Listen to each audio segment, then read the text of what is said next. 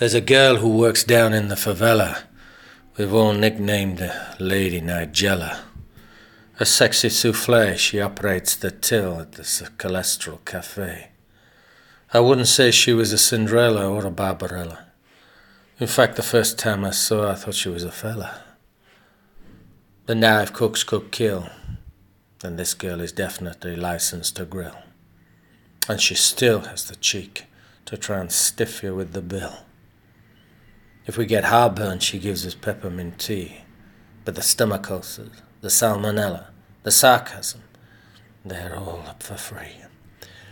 She's cool and calmer and easy with grace, the sort of status quo soul you need in a tight space.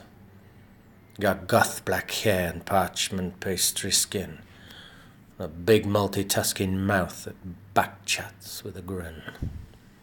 Her twin torpedoes have sank many a man of war, but that sacred smile of light, I could bring a preacher to her door.